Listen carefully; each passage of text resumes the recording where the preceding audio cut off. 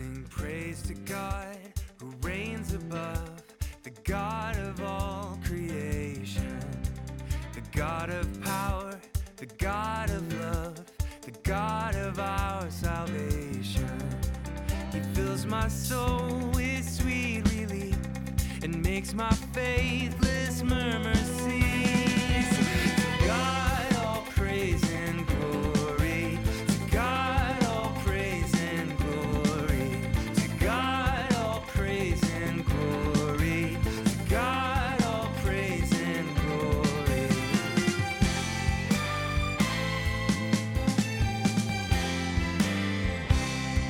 The Lord is never far away, but through all grief, distress, an ever-present help and stay, our peace and joy and blessing. And in my Father's tender care, His love eclipses my despair. To God all praise and glory, to God all praise and glory, to God all praise and glory, to God. Well, good morning. Welcome to Faith on Hill's online Sunday morning service. We gather every Sunday morning, online and in person at 10:30 a.m. In person, we are at our building on Hill Road. We pray together, we worship together, we gather together, we study God's Word together. Online, we are, of course, here live streaming at faithonhill.com. Audio versions are on Apple Podcasts and Spotify. You just have to search Faith on Hill. And we are online as well on Wednesday nights in our online small group. And you can email smallgroups at faithonhill.com for more information. Now, this is our last week looking at the book of Job. Next week, we will start a study in the book of the Revelation. And I recognize that that's a book that has baggage. And so for some people, they're like, woo, this is exciting. And for other people, like, oh, gosh. You know, I grew up in a church that made a big deal about the end times or about prophecy or whatever, and I don't want that. What we're going to do is focus on Jesus, because the book is called The Revelation of Jesus Christ. And so he is our focus. He is our central point in studying the entire book. And anything else is just kind of missing the point. So that is our goal, and I am excited to discover Jesus as he is now and as he will come and appear to us in the book of the Revelation. So that's starting next week, and you can read chapter 1 to be ready for it. This week we are going to finish Job, and we will be looking at Job chapter 42 and a little bit of Job chapter 1. So let's open our Bibles and study God's Word together. Well, last week we ended in chapter 42, and Job's friends were instructed to repent, offer sacrifices, and Job was instructed to pray for his friends. And it says in verse 7, after the Lord had said these things to Job, I'm going to move forward. He says in verse 10, after Job prayed for his friends, the Lord restored his fortunes and gave him twice as much as he had before. And all of his brothers and sisters and everyone who had known him before came and ate with him at his house. They comforted and consoled him over all the trouble that the Lord had brought on him. And each one gave him a piece of silver and a gold ring. The Lord blessed the latter part of Job's life more than he had the former part. He had 14,000 sheep, 6,000 camels, a yoke of oxen, 1,000 donkeys. He also had 7 sons and 3 daughters. The first daughter he named Jemiah, the second daughter Kezeh, and the third daughter Keren Hapuch. Nowhere in all the land were found women as beautiful as Job's daughters, and their father granted them an inheritance along with their brothers. And after this, Job lived 140 years, and he saw his children and their children to the 4th generation. And so Job died an old man, full of years. This is God's word. So I want to close our study of the book of Job by asking this simple question. What is Job all about? What has this all been for? What's been the point? Now, the book ends with the restoration of Job. But I think, if we're being honest, I think that most people, as I've heard the story of Job told, get it wrong. The common telling is that, Job was a good man, he was tested by God, he lost everything, but then because he never renounced God, God gave Job everything back. In fact, he gave Job more than everything back. I think that's a false telling, but that is the common tale. I heard that growing up as a kid. I heard that from Christian sources. I've read that from Jewish sources. I've seen that from secular sources talking about the story of Job. But what is Job all about? Well, first of all, let's say that God does restore things. God does restore things in Job's life. And that's important to note because God is still restoring people's lives. God is still restoring people's lives. There are people I know personally in my own life who have surrendered their life to Jesus and they have seen restoration. They have seen mental health get into shape. They have seen freedom from addiction and bondage. They have seen broken relationships restored. Sometimes it's quick, sometimes it's a process over years, but God does this restorative work in people's lives. And he does restore Job. Job's wealth is restored. His health is restored. The sores and the wasting away that was going on is removed. His health is returned. He lives a long life.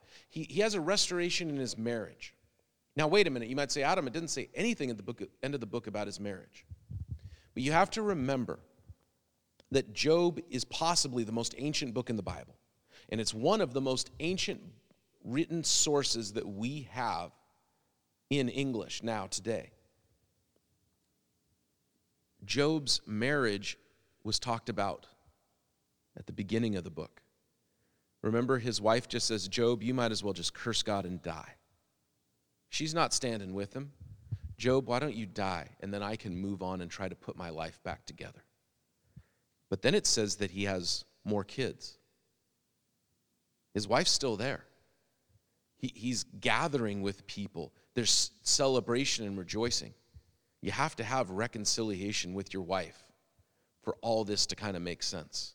So I know that I'm reading into it a little bit, but I think it's a reasonable assumption that Job had a restored marriage because it had been broken during this time of suffering. He had a restored place in the community. Remember, in his back and forth with his three friends, Job reveals that his place in the community is gone. He was an elder in the community, and now nobody respects him. Nobody cares what he has to say. People openly mock him. And now he has that place restored, so his wealth is restored, his health is restored, his marriage is restored, his place in the community is restored. There is repentance from the community towards him. It says all of his brothers and sisters and all who knew him before came and ate with him and consoled with him. Where were they in the middle of his suffering, in the middle of his uncertainty, in the middle of his trial? They were gone. And they repented. They repented. This whole thing is an act of repentance and reconciliation. There's kind of a cool thing that happened recently. A church in Eugene that had been part of our group of churches and about 10 years ago left. They just recently had a reconciliation service. Our superintendent went down and some other leaders went down and joined them. And they said, look, we recognize now that we left badly. And that for us to move forward as a healthy church, we need to have repentance and reconciliation towards the Pacific Conference. I've never heard of that happening before, and yet it happened. I shared this a while back about a friend who got a call out of nowhere from another Christian who had done him great harm and wrong. And he just said, I need to repent. I was wrong to you. And this friend of mine was like, I didn't want to answer this guy's call. I saw this. I was like, oh, man, why is he calling me? What new trouble is he bringing on me? But he picks up the phone, and here's this guy who has done nothing but harm to him over the last year, and he says, I was wrong. Will you forgive me? God is restoring relationships. He's restoring marriages. He's restoring health. There is also, if we're honest, forgiveness on Job's side. There is forgiveness on Job's side. And what that means is this: you don't have people come into your house and eat with you unless you're ready to forgive them. You don't take your wife back unless you're ready to forgive her. You don't have this restoration. Those people repented. Those people came and said, Job, we were wrong. Again, their giving him of gifts was an act of repentance. It was like, hey, we did you wrong. Let us try to make this right. Here's some restitution towards you. But he has to forgive. He has to accept. When God told Job, pray for your friends, it wasn't because Job was acting like a Catholic priest or an Orthodox priest as the bridge between people and God, because that's ridiculous. I'm not trying to knock. I have had truly wonderful interactions with the Catholic and Orthodox churches in this area. I am not knocking our brothers and sisters in those churches. I 100% disagree with the theology that says that the priest is who you go to ask for forgiveness from God. We go directly to God in prayer. We are all priests before God. I am not a priest. I'm a pastor. I'm a Bible teacher. I have a role, but I'm not the person that you go to interact between you and God. They're giving these gifts as repentance. Job is praying for them because God wants Job to forgive. Part of the restoration process, what God restores, isn't just these people saying, man, Job, we were wrong. But he's doing a healing work in Job's heart that involves him forgiving the people who were closest to him, who did him the most harm. And then, of course, he has more children. It's highly unusual that the daughters are named, not because they aren't valuable, but because if you know anything about ancient cultures, you did not name the daughters, you named the sons. But here the daughters are named, and they are given equal inheritance with their brothers. Highly unusual, even up until a couple hundred years ago. I mean, that's literally the point of most Jane Austen novels is, the daughters, the whole point of Pride and Prejudice is that the daughters cannot legally inherit. And yet, here Job is giving equal share to his daughters. Highly unusual, but it shows the change in his heart. Part of the restoration of God is being restored from the brokenness of this world into the rightness of the kingdom of heaven. That our people come out, we say, well, people come out of sin and they repent and they follow Jesus. Sometimes that sin is addiction. Sometimes that sin is rage. Sometimes that sin is bitterness. Sometimes that sin is immorality. But sometimes the sin that we come out of, the brokenness we come out of, is just a philosophy of the world that is broken, an ideology of the world that is broken. And we turn away from conservatism, liberalism. We turn away from this philosophy, from humanism, from secularism. We turn away from vague deism, and we say, we know that Jesus Christ is Lord. And we now turn away from the kingdoms of this world to the kingdoms of heaven. The kingdom of heaven is where we want to be. All of these things come about as God is restoring Job. But remember, I said a minute ago, the point of the book of Job is not that here was Job, he was a good man, God put him through a great testing, he never renounced God, and so then God gave him, double what he had before, blessed him twice as much. But that's not the point. New life does not make old trauma disappear. There will come a day, the Bible says that there will come a day where God will wipe every tear from every eye, and the former things will be remembered no more. There will come a day where the scars aren't just healed, but they're removed. There will come a day when the traumas of this world are removed. I believe that. But it's not today. Healing and health and restoration don't make the old trauma go away. One of the most horrible things that I hear is that God gave Job everything back. He didn't give everything back. What God did not restore, Job didn't get the children that died back. He had children that he loved, that he cared about, and they died. They aren't back. I've never lost a child, thank God. But I've lost. I've lost people close to me. And I have two dads, my dad Jim and my dad Brian. And biologically, I am the son of Jim Dolhanic. But in every other way, relationally, emotionally, spiritually, I am also the son of Brian Burkhart. You see, my dad died when I was 13 from cancer. And the Lord brought a wonderful, godly man into our lives, out of nowhere.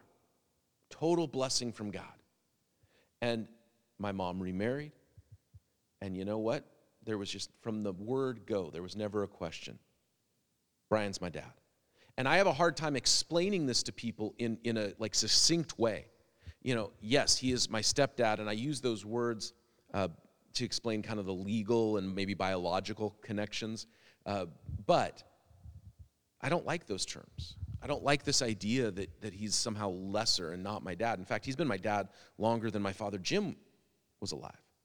So, you know, for the last, I was 13 when my dad died, right? And then, what is it, the last over 25 years, something like that? So for a lot longer, my dad, Brian, has been my dad.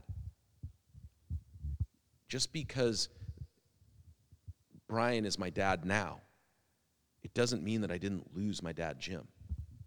That the sadness I get sometimes, the happiness too that I get sometimes, thinking about my dad, missing him, wishing I had known him in my high school years, wishing I had known him as an adult, wishing he had met my kids, all of that is true. So I can have this great love and appreciation and thankfulness and rejoicing in what God did in restoring and bringing a new father into my life. And I love equally as I loved my dad, Jim. And it doesn't take away the hurt that was losing him. I know of another family who lost their young daughter tragically. And the same week they found out that they were pregnant, their son that was born 9 months later was rejoicing, is loved, but does not replace the daughter that they lost at a young age in a tragic way. There is no replacing one with the other. And I guarantee some fool said, "Oh, isn't it great that the Lord has replaced what was lost?" I guarantee somebody said that. Shame on them. And this is the problem with our understanding or our lack of understanding about grief, about pain, about trauma, is that restoration, new life, does not always fix and heal everything. The scar might still be visible. The limp might be there your whole life. The missing limb doesn't grow back.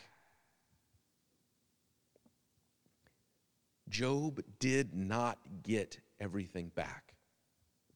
And the people who say that, I believe, I hope, I trust their well-meaning. I think that whoever said, well, the Lord has replaced your daughter with your son, whoever has said that, and I guarantee somebody has, I like to think that they're well-meaning. It's like the person who has some close family member, best friend, somebody dies, and then they say, "Man, I know how that is. I just, my cat died last week." I think people want to sympathize, want to be helpful, want to speak words of comfort or hope, not realizing that these are painful words, that these are words that do not help. Those who have not experienced great loss, great tragedy, do not understand. But those of us who have do. Job is not the story of a man who lost everything, was faithful to God, and then got everything back. And if nothing else, if all that we come out of this with is an understanding that that narrative is false, then I think that's a positive, that's a win. But what is the book of Job about? I'm going to tell you. This is what I think. The book of Job might not actually be about Job. It might not be. Remember chapter 1. In chapter 1, Satan comes to God and says the only reason that Job worships you, that Job keeps your commands, that Job honors your name is because he's had it easy. Now remember, we said at the beginning, that's a lie, because Satan's a liar. There are people who have never had it easy, who have not been handed everything, and who have been faithful to God, have kept his commands, have honored his name, even through great suffering, pain, trial, persecution. So just because Job has not experienced those things doesn't mean that that's the only reason that he follows God. In fact, our Lord Jesus said that it is easier for a camel to go through the eye of a needle than for a rich man to enter the kingdom of heaven. So in many ways, how pious and holy and devout that Job was before his trial is astonishing. It is. But what if it wasn't about Job? What if, now bear with me, and I'm on theologically shaky ground here, just so you know, if any of my teachers from Bible college or professors from my graduate program heard what I'm about to say, they might go, what are you talking about there, kid? Follow me on this, though. We have zero evidence that anyone other than humanity can be redeemed. This is something that gets talked about in Bible colleges, in seminaries. You know, could the fallen angels repent and return to God? We have zero evidence for that. Jesus didn't go and die for the fallen angels. Jesus didn't go and die for this or that. He came and died for the world, humanity, whom God created in his own image. As far as we know, the angels, the demons, they were not created in the image of God. We have no indication that that's the case. And to say otherwise is just speculation.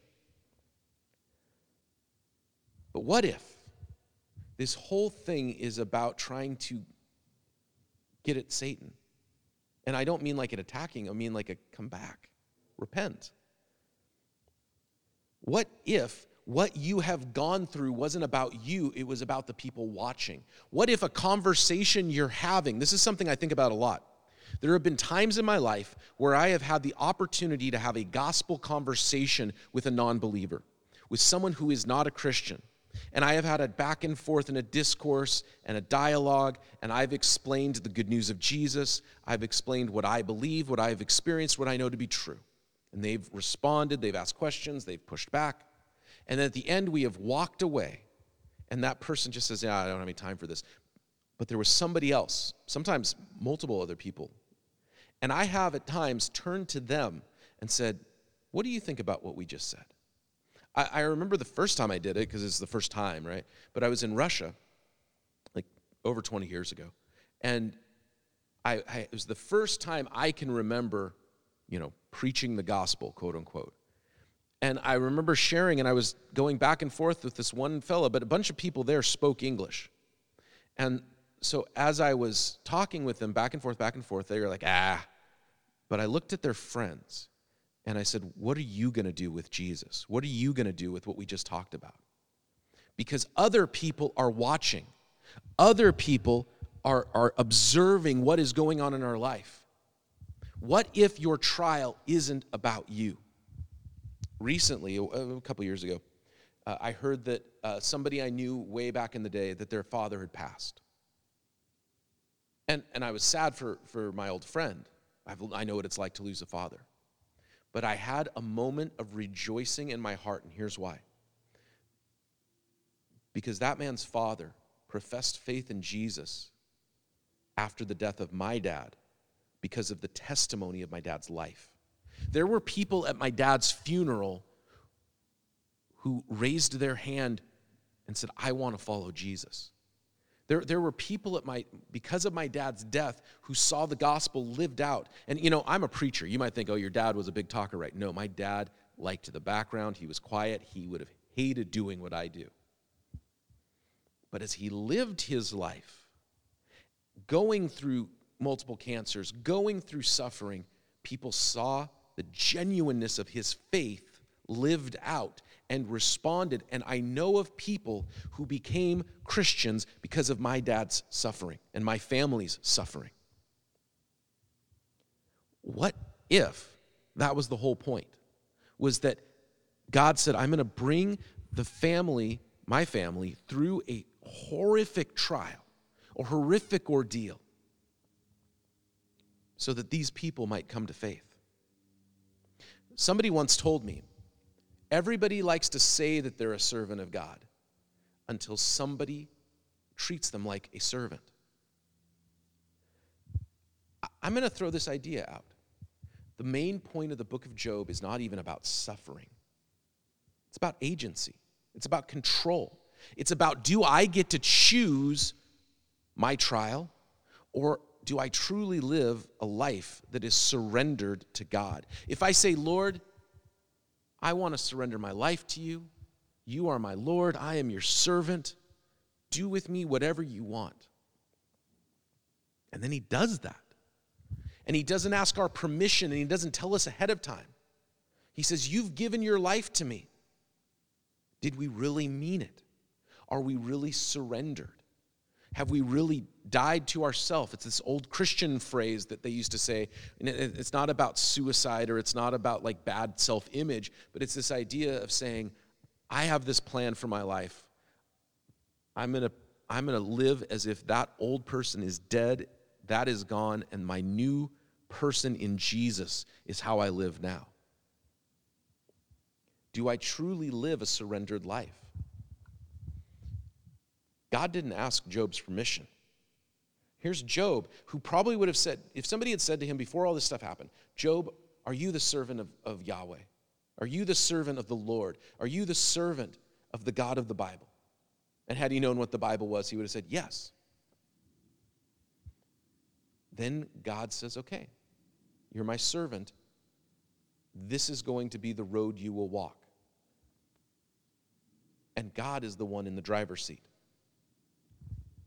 The book of Job is this central question of control and agency.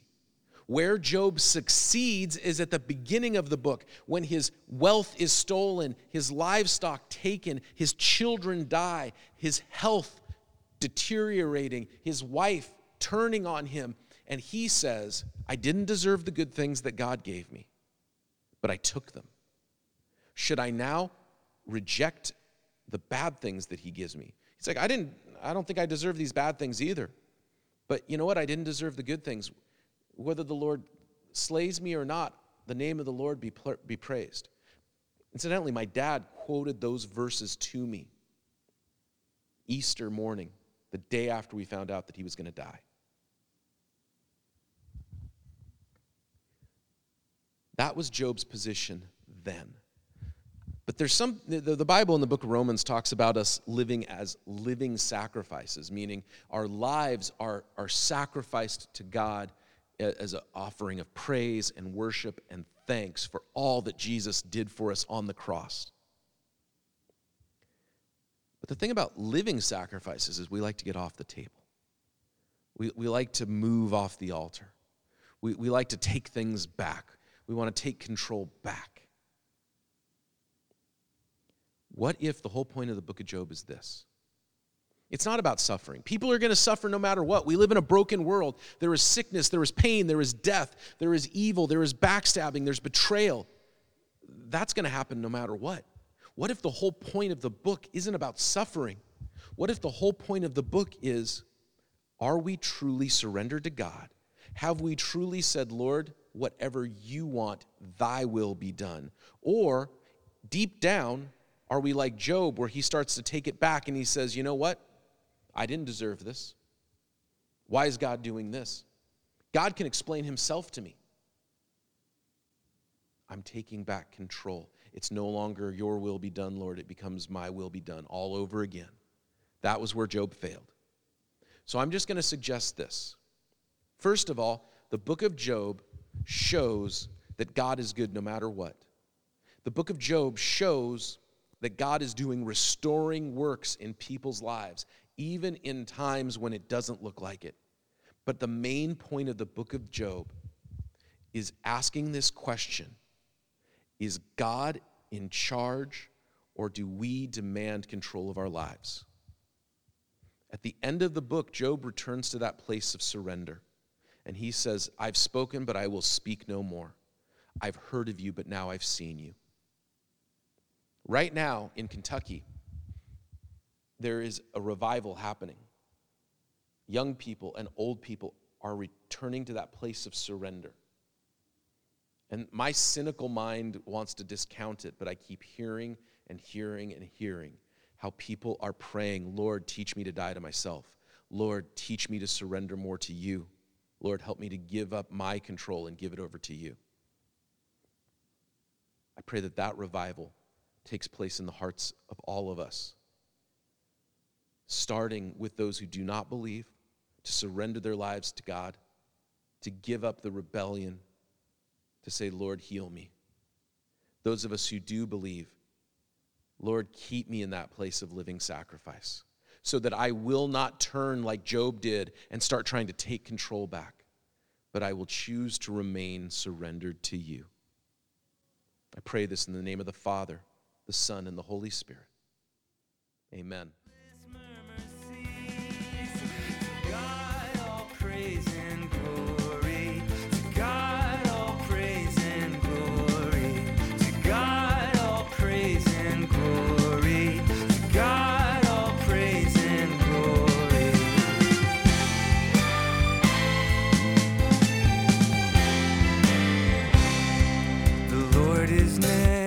Far away, but through all grief, distress, an ever-present help and stay, our peace and joy and blessing.